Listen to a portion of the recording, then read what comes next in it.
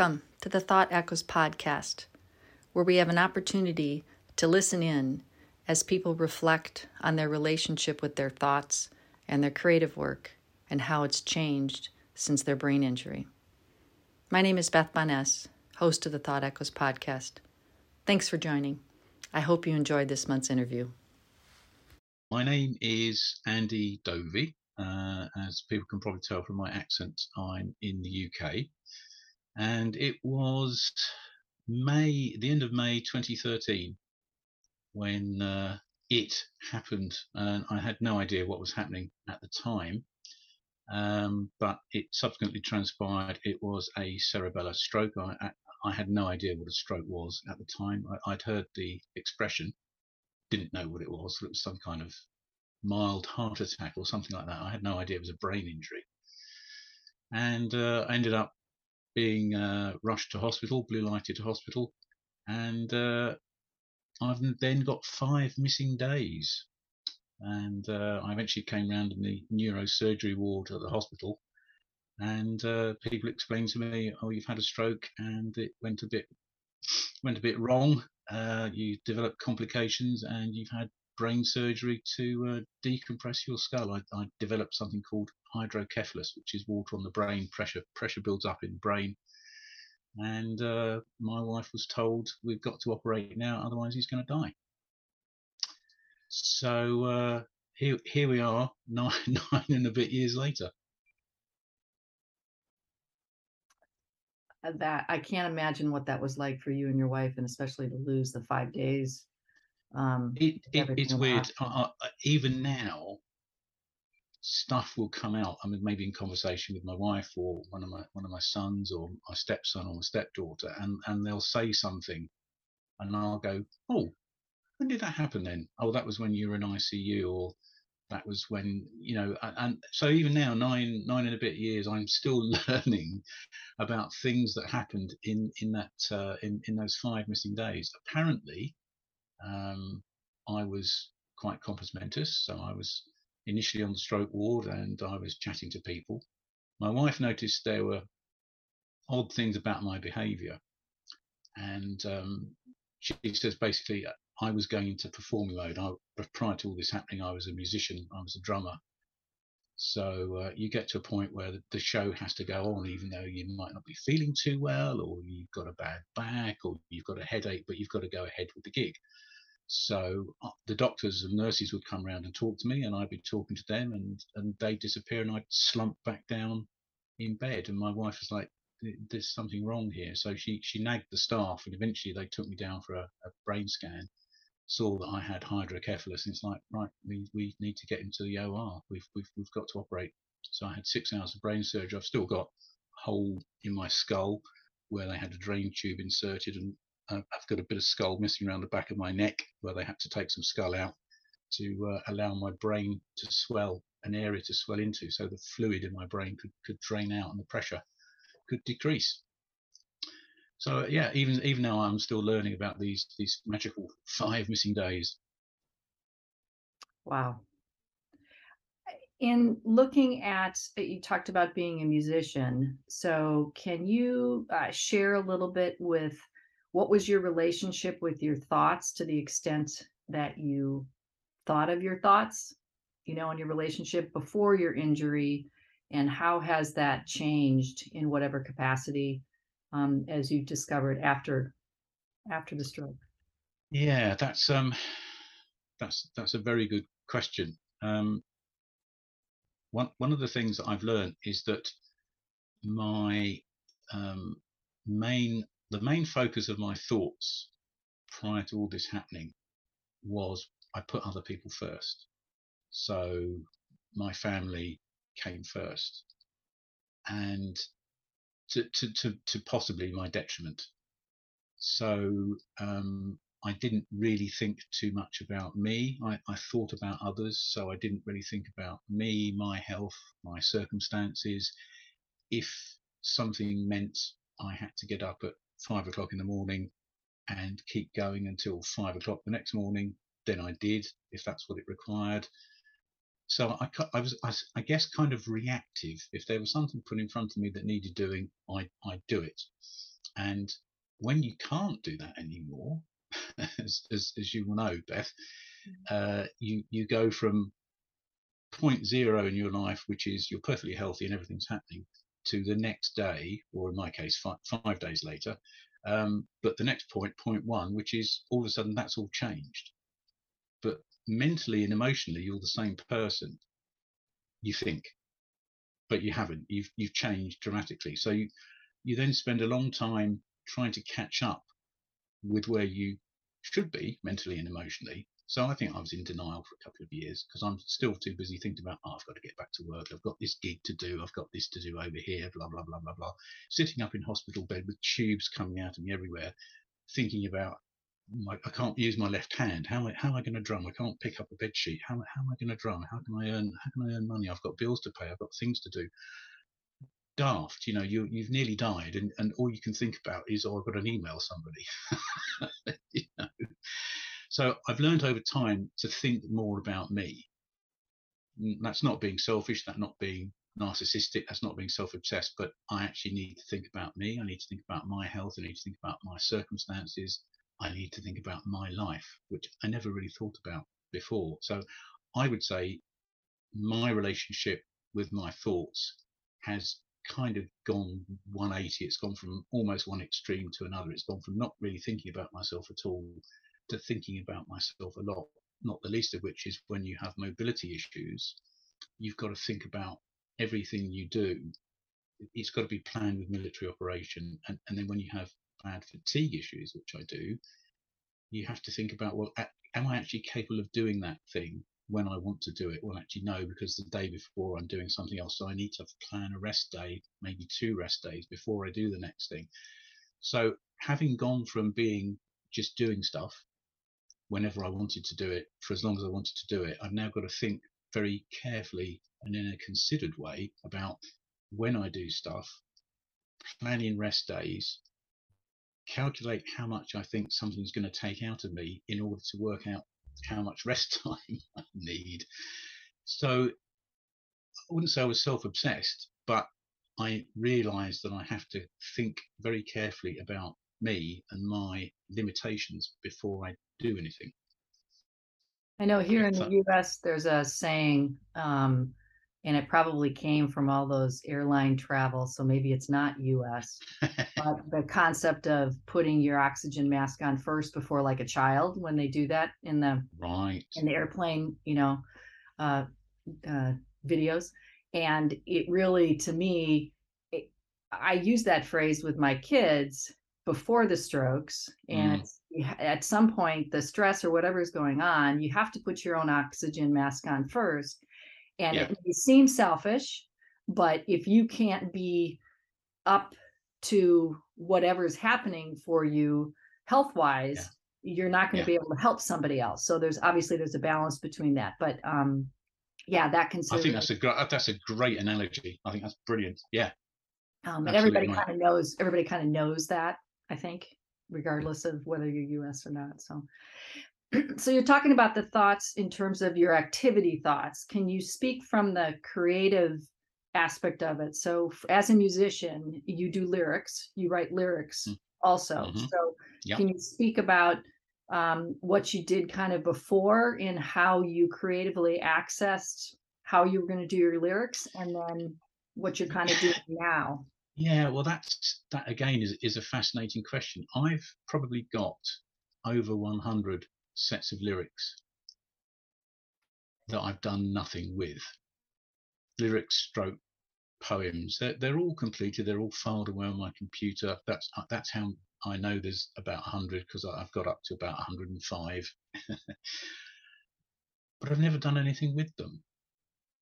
Now, the reason is that as a jobbing musician, I taught as well. So I taught drums in a couple of schools, and I taught drums in my home studio as well as playing in bands. The playing came into 2 areas. One is money earning, so that would kind of be function bands, wedding bands, party bands, those sorts of things, and then fun. That's more the music that I like, sort of 70s progressive rock, kind of Pink Floydy sort of stuff. And it, it sounds bizarre because it sounds on the one hand, oh, you're a musician, you're creative, but it's work. So you don't necessarily, at my end of the spectrum, which is the bottom end of the pyramid, you don't necessarily get to choose what you would love to do creatively because you've got bills to pay. So the bills I get paid when you get $500 for playing somebody's wedding, right? Playing songs that you don't like, that you've played thousands of times before. Oh, Mustang Sally. Oh, okay. Then Sweet Home Alabama. Oh, right. Okay, here we go. Again. But they pay the bills, you see. Whereas you might rather creatively want to be doing your own thing, playing your own stuff, playing and writing your own drum parts rather than copying what somebody else has played. So that it sounds very creative, but it isn't. It's only really creative when you get to the top tier and you can write your own music and sell your own music and earn a living from selling your own music. And I was way, way, way off that. So the creative side of me has changed a lot because I can no longer do what I did before. I can't get in the car, drive 2 hours, unload my drums, set them up, sound check, play for 2 hours, pack it all away, drive home again, go teaching the next day. Can't do that. So because I've got more time on my hands, I've got more time to do the things that I want to do, to be creative. So I've lost track, Beth, because I can't remember the question. The question, that's okay. That's okay. Yeah, brain damage. What can I tell you? The question was about your interaction kind of with your thoughts, your creative thoughts before your Right. injury and after your injury. So Right. you said that you had all these lyrics that you wrote. Yeah. So can you talk about and I understand the work aspect of it, from the pure doing those lyrics that you did. Can you talk about what your process was for those lyrics? And then if you're writing the lyrics now, how has that changed? Yeah. It something would spark an idea, and that might be reading a newspaper article. That might be something political. It might be some kind of fantasy. It might be you might watch a movie and there might be a line in the movie that you oh, that triggers. So it could just be you driving along in a car and you look out the window and you see a nice view, and that would trigger something. So it could be anything. I didn't really have a style or anything. It just something would spark an idea, and it might just be, you jot a nice phrase down on a notepad. You come back to it 2 months later, and it might spark something else. You might write a few lines down, just a kind of little stanza, for want of a better expression, and that might be as far as you get. But then you come back to it 6 months later, and that other stuff might just flow. Or you might sometimes, when the muse is with you, you just go and it all comes out beautiful. Don't need to change anything. So the ideas could come from anywhere, and it would be very much I'll do something with that when I've got the time. Never had the time, so they just stayed filed away. Now it's a lot different because I have a purpose, which we may come on to. But for now, I have a purpose in terms of the main project that I'm working on, which is my Brain Attack Music project, which is about my stroke story. The idea is it will be an album, provisionally titled Eruption, because it's kind of like a volcanic eruption in your head.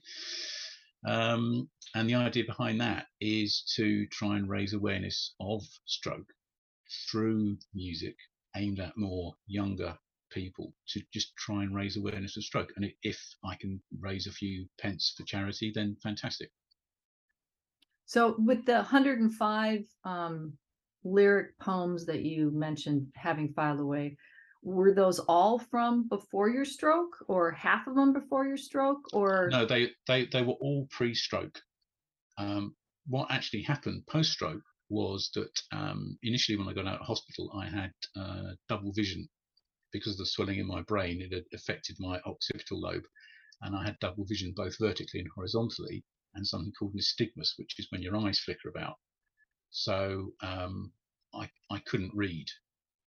I had to have an eye patch like a pirate over one eye because that took away the double vision, and then I could read with one eye, but I could only do that for about 5 minutes before I got very tired.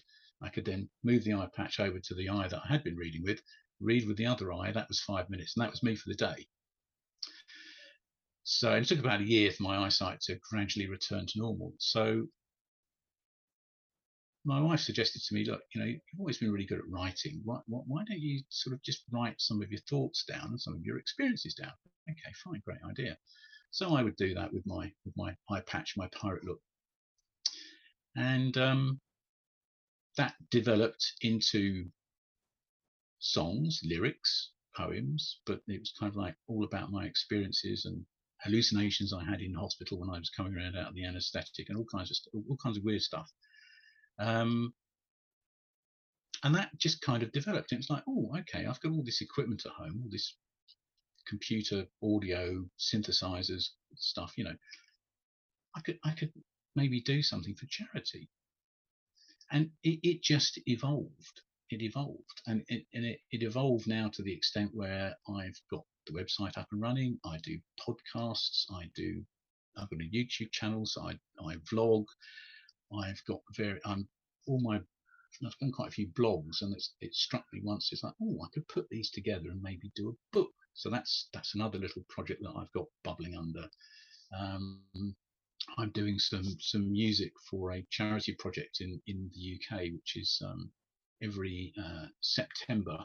Guys go climbing mountains in the UK. Well, big hills. We don't have too many mountains, and they raise money for stroke charities, and they climb a different mountain hill each weekend in September, and they call the thing Mount Tember. See what they did there? Mountains, September, Mount Tember. Yeah. Anyway, they'll do a video of their exploits every year, and this year, so they're actually doing it now. This year, when the video goes on YouTube, it will be my music on the soundtrack for it. Congratulations. There's a guy in Oh, thank you. There's a guy in the States who's a stroke survivor who's a video guy. What's the word? Filmmaker. That's the word. And he wants to do a documentary on stroke survivors and their issues and issues for carers and families and all the rest of it, again, to raise awareness. So I'm going to be doing the soundtrack for that. So it's really weird how things just evolve from a kernel of an idea, which was my wife saying to me, "I'll just jot down a few ideas about your experiences," because I couldn't really do anything else at that time, has evolved into all this sort of unleashed, untapped creativity. Really weird how it goes. That's great. There's so many different avenues that you've got. You talked about podcasting and your YouTube channel and whatnot. So I'll make sure I put that in the podcast notes to put those references in there. So the next question I wanted to ask you is, what advice would you give someone who recently had a brain injury? I think the first thing, and it might not be that they're capable of doing it right now, depending on the type of brain injury that they have and how limited they are, but when they're able, maybe family members can do it for them, is to research as much as they can about their particular brain injury, which particular part of the brain has been damaged, what that means to them.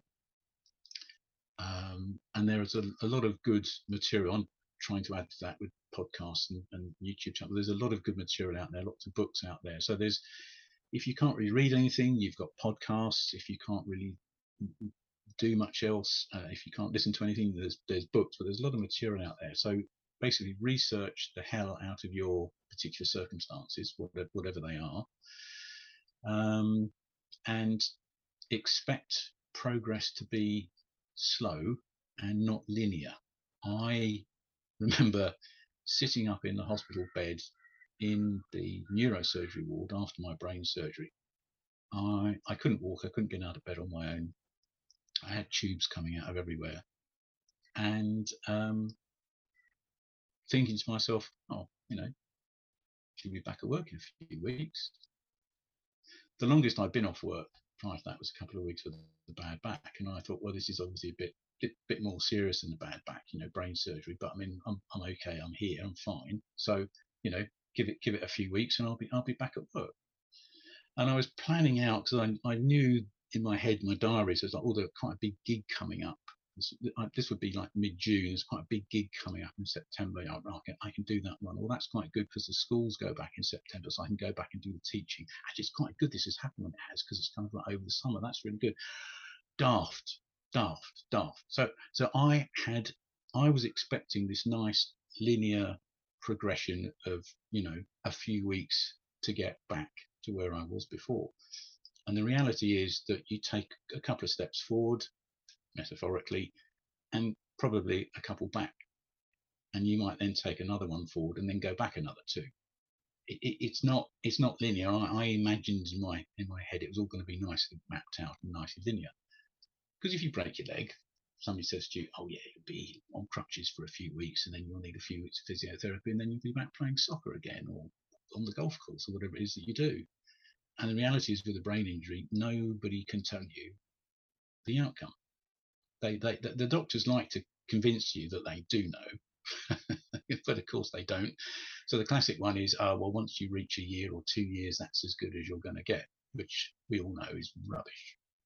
But of course, they rarely see anybody after a year or 2 years, so they have no idea how the average patient gets on 7 years later, 9 years later, because they haven't seen them for years, so they don't know. So, it's going to be slow and it's not going to be linear, but the more work you put in, I think it was Louis Armstrong said about the trumpet, what you put in is what you get out. And my philosophy is that I'm going to keep going and keep pushing, because sitting back and doing nothing is not really an option. It's not going to get you anywhere. So you've got to keep trying. And on that note, the other thing would be that your recovery is your responsibility. And I see a lot of folk who, I haven't not had the physiotherapist round. I've lost my PT now. I'm not going to see them for a while. It's like, well, you can do stuff yourself. Again, there are plenty of videos on YouTube and all the rest of it. You can do stuff yourself, and even if it's just a little thing, it's better than not doing anything. So I couldn't use my left hand, as I said earlier. In hospital, I couldn't pick up a bed sheet, and I bought a stress ball and therapy putty, and I used to sit at home watching the TV, just playing with this stress ball in my left hand and trying to build up this dexterity. And I'd move it in my right hand and see how I could hold it and move it, and then I'd try and mimic the movements in my left hand, and it was like I kept dropping it on the floor and all kinds of. But I wanted to get that mobility back, because I wanted to be able to play drums again, which I can, to about probably 80% of my previous ability, but only for about 20 minutes, and then the brain goes and that's it. But that was my objective, and I suspect if I was younger and I wanted to get on the sports field again, my motivation would have been different, and I'd been working on different parts of my body. But there's always a way around things to make things, but you have to put the work in. If you're not going to put the work in, it won't happen. So that would be the main advice that I would give, I think. So it's so impressive what you've gone through, and the work that you're doing to share it and raise awareness. And I think too, with my experience, stroke was kind of something that happened to my grandmother age, and it just wasn't in the vocabulary. And so as strokes are happening to more people and younger people, so they're living lives longer with whatever disability, however far they get and make their progress, talking about how we all become our project, whether we want to or not. And it's just fascinating to talk to everybody with how they. I think too, Beth, I read some. I can't remember where I read it, but I read some stats recently that was saying the incidence in stroke amongst older people, so I think it was like 60 plus, is decreasing as a percentage of that population. But the incidence in strokes of people under 60 was increasing. Now, I've got we'll all have personal theories as to why that is, but I know pretty sure a lot of what contributed to my issue was that I have quite sticky blood. If I fell over as a kid and cut myself, I'd be like, don't worry, it's going to clot soon. Watch this, which I thought was a good thing. I wore that as a badge of honor. But of course, if your blood coagulates really quickly, it's going to clot quite easily. But for me, it was that, and I think stress. I internalized all my stress. People saw me as a happy-go-lucky. Gosh, you deal with things really well, don't you? And inside, it was all kept within me. But I think also the reason why stroke is increasing in younger people is we live increasingly stressful lifestyles. And when you study stress and what happens to the body with adrenaline, cortisol, and all the rest of it, and we're not releasing any of that, it's not good. Right. It really isn't. So that's why I'm quite passionate about the raising awareness of what stroke is and what it's about. Well, everybody is going to appreciate that as you do it. Now, next question is, if you could go back in time, what would you tell your pre-brain injured self? Yeah. I think a few things. I think the first thing would be just don't take your health for granted. And that's so easy to say, but of course, when you're relatively healthy and you're not having any issues, you think you're a bit bulletproof. And this has taught me that, that can all change in an instant. And it isn't necessarily a car accident or crossing a road and somebody runs you over, or, somebody pulls out a knife and stabs you, or whatever. It can actually be something like a stroke. Now, I should have realized this because I saw my father die when I was 16 of a heart attack. So my last memory of him is kneeling in front of a toilet bowl retching. I ended up kneeling in front of a toilet bowl retching, thinking, I'm going to go the same way as my dad. I'm having a heart attack. I didn't know it was a stroke, as I said earlier. So I should have realized that anything, life, whatever, can be taken away from you in an instant. I should have known this because it happened to my dad when I was only 16, but I didn't. So I think the first thing would be, don't take your health for granted. So that goes down to, exercise, look at what you eat, what you drink, not suggesting that we all become Buddhist monks or anything like that, but some degree of perspective on the thing. I think also make things happen in your life. Don't wait for them to happen, because if you're waiting for them to happen, it might be too late without sounding morbid about it. And just enjoy life as much as you can. I think I've not necessarily the first 3 or 4 years post stroke, but certainly after that point, I've enjoyed life more than I did before. Simply because I've got to the point where all the hard work is reasonably out of the way, and I feel comfortable with my limitations. Don't necessarily like them, but I've come to terms with them. And that's freed me up to be more appreciative of where I'm at. Whereas the first 2 or 3 years, it was, why can't I do this? Why can't I do that? When am I going to be able to do this again? Why isn't it? Once, I suppose it's kind of like a grieving process in a way. Once you get through that and out the other side, and I'm a bit stubborn, so it probably took me longer than most. But coming out the other side of that, it's kind of like, okay, what can I do? Not what could I do? Why can't I do that? So what can I do? And how am I going to do it? And if I can only do 2 or 3 things in a week because of the fatigue issue, then let's make those 2 or 3 things count. Whereas before, those 2 or 3 things would have just been frittered away because I'd have been doing 20, 30, 40, 50 different things, and they would have had no sense of value. When you haven't got very much, you can have a much higher sense of value on those things, if that makes any sense.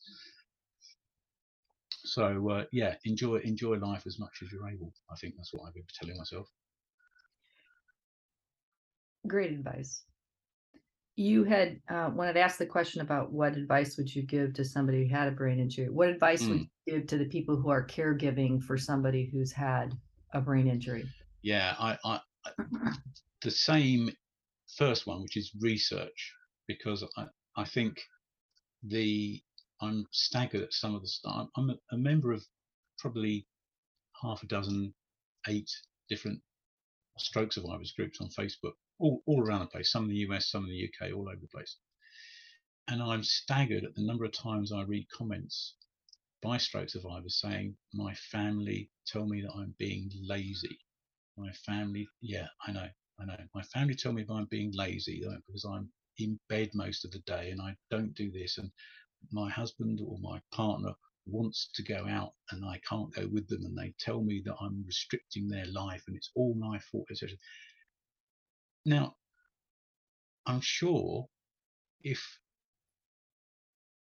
these people really cared and loved for the person who'd had the stroke, had the brain injury, they would make a bit more effort to research it and find out about it. And it isn't laziness, as we know, it's a brain injury.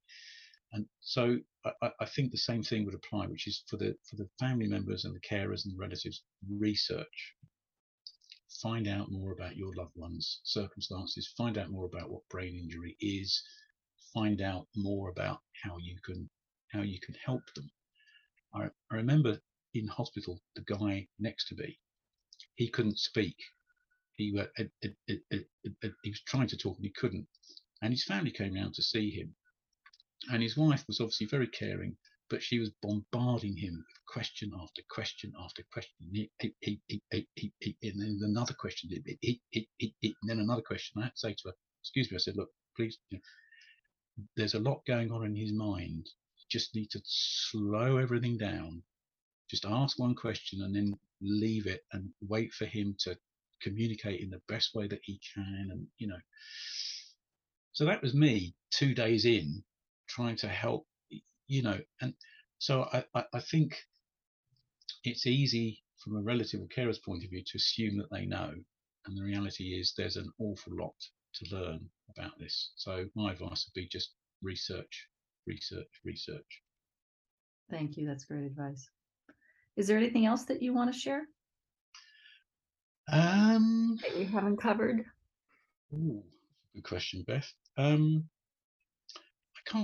I don't think so, because you've asked some very, very good questions, and I think it's succinct enough.